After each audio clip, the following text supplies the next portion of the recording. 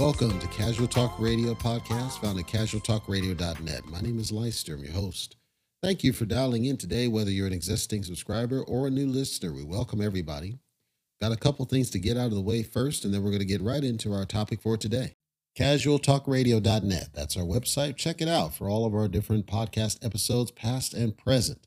We're constantly making updates. We're refining the website experience. If you have any feedback, we'd appreciate hearing it. You can hit the contact link at the top, fill out the form, come straight to us. You can also leave us a voice message if you want to leave your thoughts on audio, and it may be played on the air. Who knows? Let's go ahead and get into our topic for today.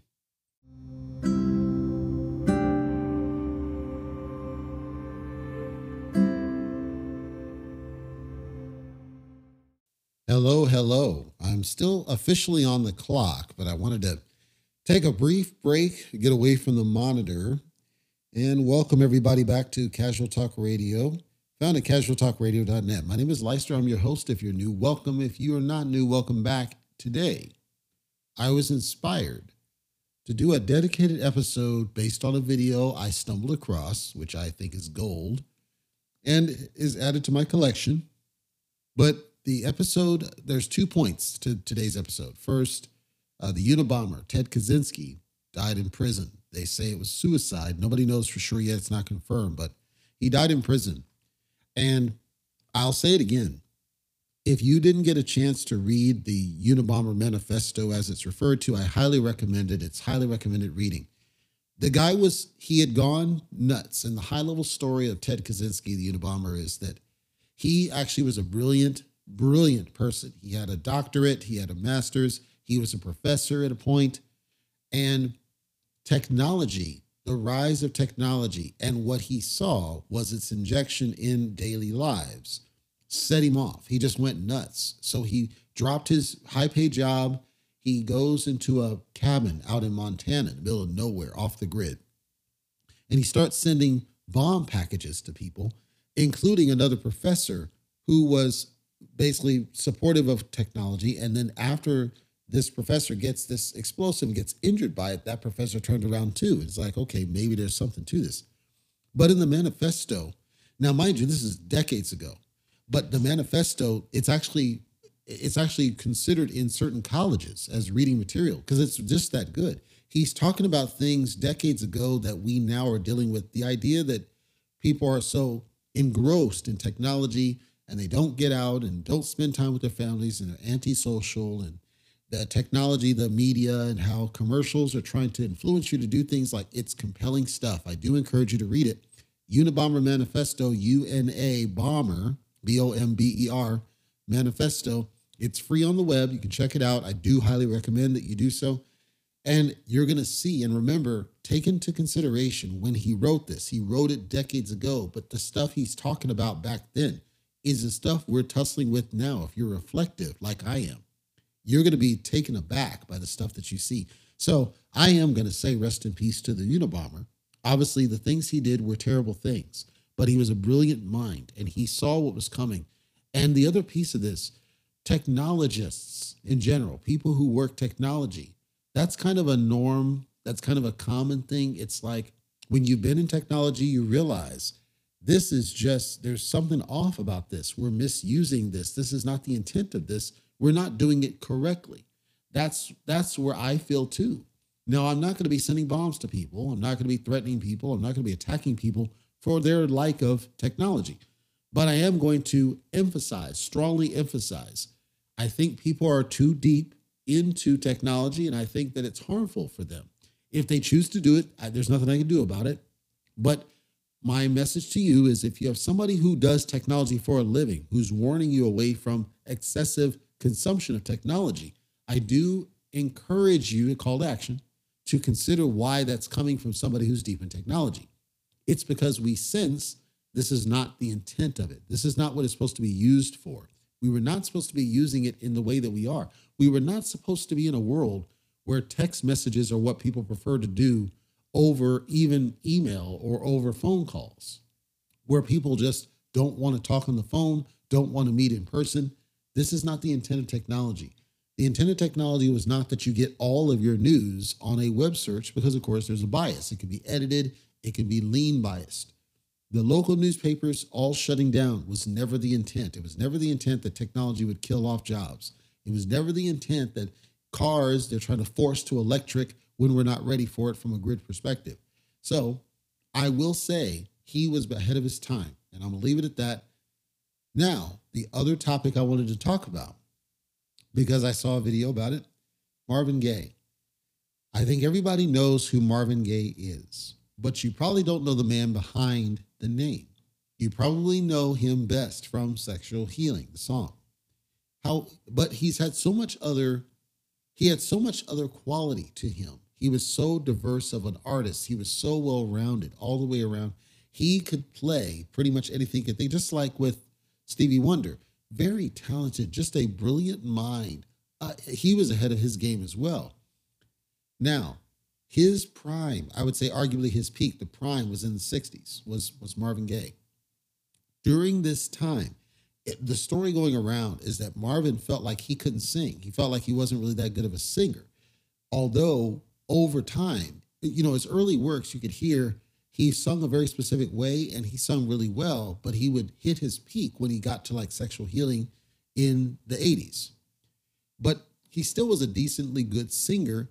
No, he wasn't going to be doing like Smokey Robinson or David Ruffin or Eddie Kendrick's level, but he was quality in his own right. I don't think he gave himself enough credit for really how good he was, especially, and he just seemed to get better and better and better. And then there was just certain songs that seemed to attach to him better. Over time, then, he does duets with other members of Motown. He grows his own legend status. So you got Smokey Robinson over there, even Stand Alone with the Miracles. You got Martha Reeves over there. You got Mary Wells, who was the first, arguably. If without Mary Wells, you wouldn't really have a Motown. And she doesn't get enough credit. You got Mary Wells over there. You got Stevie Wonder. He's out there.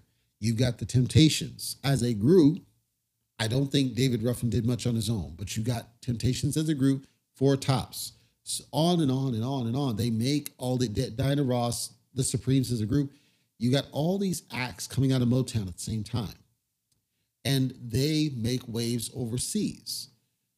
At the same time, the music is changing. Tastes are shifting. And we're starting to see a shift towards a different genre of music that's kind of this blended. I don't want to even say, it wasn't even really soul. There's some soul, but it was like blended with, like funk. It was kind of this interesting mix of song tracks that you're hearing from the Motown groups, like Ball of Confusion from the Temptation, great example. Just a different song. And so then Marvin's part of some of this. Well, as he's doing the duets with like Tammy Terrell, which he's most known for in terms of duets. Tammy Terrell, the story, Tammy Terrell, she was involved with James Brown before she turned 18. James Brown abused her. She then goes and she gets involved with David Ruffin. David Ruffin abuses her. Now, mind you, she's only in her teens during this span. She hooks up with Marvin Gaye for duets. They were more like a brother-sister type of deal, but she seemed to be more at peace. And then one day they're performing live on stage. She collapses in Marvin Gaye's arms during the song set. Take her to the hospital. She's diagnosed with exhaustion. Turns out she actually has a tumor on her brain. She's going through care. And I don't know if you've ever known anybody who's gone through this, but it's a very draining experience, especially back then when healthcare was nowhere near what it is now. Very draining experience. She's losing her eyesight. She can't stand. It's hard for her to walk. There's the last performance. Marvin Gaye did a performance and she was able to get the energy to show up, and he invited her up on stage to just sing one more time. She didn't have the pipes anymore, but it was just one of those things he wanted to do for her. And then she passed shortly after at the age of 24. From the moment that Tammy Terrell passed away, and arguably from the moment she was diagnosed with this, he never was the same. He changed. He was never the same. He was never all in from an energy perspective to the work. And it felt like he wanted to just get away from the music business. He actually tried to go and join a baseball team at a point. It seemed like he just went off. So then recently I stumbled across this video of an interview that he had done from Hezekiah News. I'd never heard of it. I think this had to be like just before he was killed. Somewhere in the 80s, probably, I'm guessing 82, maybe 83. maybe even early 84, but probably 83 is my guess. I could be wrong. But I just, in looking at him, it seems like this had to be very, very shortly before his death, which I'll talk about in a second.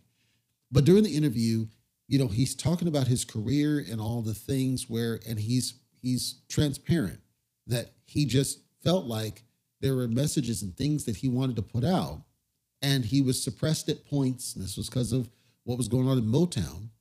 But there was a message he wanted to put out. In the 70s, he had put out the whole "What's Going On, Let's Get It On," some of his best songs ever possible, right? The irony on the "What's Going On." Initially, they wouldn't let him, Barry would not let him release that one because there was a theory that it was going to turn his fans against him, that he was not going to keep his audience. When the truth is, he put his foot down. It turned out to be one of his top-selling songs of all time. And Smokey Robinson recently came out. He went on whatever that guy's name is that does the interview, Vlad TV, I believe it is, and told him, listen to every song on that whole album, the "What's Going On" album. Listen to every song that's on there. It's exactly what we're dealing with now. Talking about Father, Father, Father, everything that he's speaking in every word are the things that people are struggling with. And that this was, when he wrote it, it was somebody else that was writing and moving his hand to write this. One of his top acts of all time. Fast forward now, and in this interview, he's saying, there's things that I wanted to communicate and things I wanted to do with my music. And ultimately, if what I have to do is, and he's not outright, but he's transparent in one regard, which is, if there's certain things I've got to do to get the music I want in people's hands, I was willing to do it. So if I've got to sing about sex to get people to listen to me, then that's what I'm going to do. Because he believed that people were not going to listen to the albums, or somebody believed on his behalf that nobody would listen to his albums if he wasn't talking about love and sex. Because remember, if you think about Supremes and you think about Temptations and all the other ones, their songs are like 95% about relationships or about sex or about, those types of emotions. You rarely heard any of the artists talking about real problems, real situations, real things that were going on. So now him hearing him say this, right, of I did what I had to do to get the music I wanted into people's homes and get it to where they heard these. And while Sexual Healing might be one of his most known songs or ones most associated to him, I would argue anybody recognizes Marvin Gaye's voice. It's easy to recognize his voice from any song that you can think of, and you're like, that's Marvin Gaye, isn't it? Even if you didn't know, like Mercy, Mercy Me. If you hear it, he has a signature sound that nobody can come close to. Nobody can even try. I tried to recollect if anybody had tried to sing Marvin Gaye like Marvin Gaye. I don't think anybody has ever tried because he just stood out in the crowd. So then in 84, what the story goes is that he had gone to his parents' home and he was breaking up an argument between his parents, and his dad shot him twice, shot him in the heart, shot him in the shoulder. Later, his father apologized for, he didn't mean to shoot him, but he and his father had been at odds. They were not on good terms. And his father eventually would die. I believe he died in the late 80s or something like this. But Marvin Gaye died in his 40s, died really young, really, really young. Tammy Terrell died in her 20s, died really, really young. And again, you think about the brilliance of what both of them brought separately on their own. And then as they came together, only to, it's like you met too late, right? You met Tammy way too late to the point that affected you, possibly affected her, because now she finally is at peace, working with somebody, but it's too late because she has this health issue that went undetected for so long. And my whole, I'm not just a Motown fan. I like a lot of music. But this one stood out for me when I heard the interview, mostly because he's the only artist I can think of that is just forthright. He's had a struggle with drugs. He had a struggle with alcohol. Smokey Robinson told the story about how they had a falling out because Smokey wouldn't lend him money for drugs. So it was like his self-awareness, Marvin, his self-awareness is staggering. And if you get a chance to watch the interview, It's the title's Marvin Gaye Rare Interview 1983. So that's confirmed. And just listen to him talk. I mean, you wouldn't expect, it's clear that he's had some drugs recently. It's clear. But you couldn't tell by listening to him. He's very eloquent. He's very well grounded. He understands where he's at. He knows what he wanted to do. And you can see there's no peace in him. You can see that he's still struggling internally and he's trying to hold it in and put on a good face. It's obvious. It's obvious. And you don't pity him, but you feel for him. You feel for what he had to have gone through. And then to pass away at such a young age and then to be killed by your father, to lose, a person that you really care about at a young age and have her essentially die at the peak of your careers together, only to, then kind of spiral. You kind of spiral off when you're at the peak, you're at the pinnacle, and his legacy can't be understated. He's up there. He's certainly up there with the Michael Jacksons of the world. And I'm not exaggerating when I say that. I don't think anybody other than Marvin Gaye can have put out as much quality music as Marvin Gaye did outside of maybe Aretha, Lufa, etc., the top names that's there. And it's a shame that he never got to realize more than where he ended up. And then the last point I'll make, if you watch his duets with Tammy Terrell, if you watch his duets with Mary Wells and you see him up on the stage, and then you fast forward and you see him in the 80s, he looks like a completely different person. It doesn't even look like the same person. And so you can tell this man's just been through it. He's been through a lot, and it's sad. It really is. And I don't think today's artists really they don't come close. They don't come close in impact, but they certainly don't come close in eloquence of speaking, confidence in who you are, knowing what you wanted to do, being well-spoken. A lot of this is not having social media at the time. But the point is, I think communication is important overall. And talent, well-rounded talent, is lacking these days. There are talented artists out there, but I don't think any of them come close to this man. And I wanted to take an episode and just talk about it. And I do encourage you to read up. If you're curious or interested about him, I do encourage you to read up about Marvin Gaye and his story and see if you can track down the Hezekiah News video on YouTube. I think it's an intriguing video. And we're talking a raw interview, like you see the stuff before the quote camera starts rolling stuff. And it's interesting to see. Separately, my last point, as I close out here, just to give you a kind of a personal deal that's going on. I mentioned I was going to say this last week. I did tell my second endeavor that I would be terminating services with them as of June, the end of June. So in basically 18 days. And my reason is primarily I've got personal things that I'm working on, but I also think that what I need to do in my time management is incompatible with the client. I think the person I work with primarily is a great person to work with, but I think the client just has different understanding of time management. They want their workers to do certain things a certain way that I'm not going to work with. I need to be able to manage my own time, and I don't think that's going to work with them. So that means that source of income will cease, and so I'll just have the first one. I still get outreaches of different organizations that come with opportunities, and I'm open to those opportunities as long as they play by my rules for it.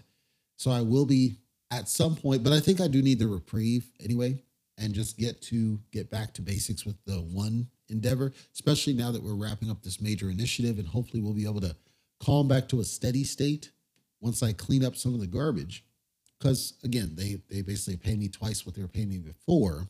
So now I just have to level off the work, smooth it out so I can get back to some basics. And then I plan to go back into the business I started, because I formed the business for the podcast. So I need to get that all running and then get the heck out of here, because that's still priority number one. So on a personal note, things are still chugging forward, but just ever slowly. And I've got to shift some stuff around so I can add some breathing time to an otherwise challenging situation. And then the last little note, I just got a coin sorter. This is a random thing I'm telling, but I just want to share a story. I got a coin sorter that does the little coin wrapper business, and it detects when the thing's full. I could have used this thing like years ago when I had like a whole drawer full of coins, but so I'm digging into that one and I'm trying to figure out where all the coins are that I used to have so I can start getting those coin wrapped, putting those in a box. And then I don't have a backyard. I mean, I do, but I won't. Try to figure out a place to, put that box away separate from all my cash. So I've got stuff in flight, in process is my point, to get myself back on track and get ready to get out of Nevada finally. Finally. It's been a long time coming. That's all we've got here today on Casual Talk Radio, Gentleman's World. Hopefully it's been informational, educational, and helpful for you. We upload every Monday and Wednesday, so we'll be back for our next episode. Whether you're a subscriber or not, we appreciate you for dialing in today. We know you got choices. We will be turning back on our guest cadence. We are doing the screening process. That's coming very soon. Keep up to date with what we're doing at casualtalkradio.net. You can also subscribe at the bottom to get alerts whenever there's a new episode posted, or you can add it to your platform of choice. For now, take care, and I will see you on our next upload.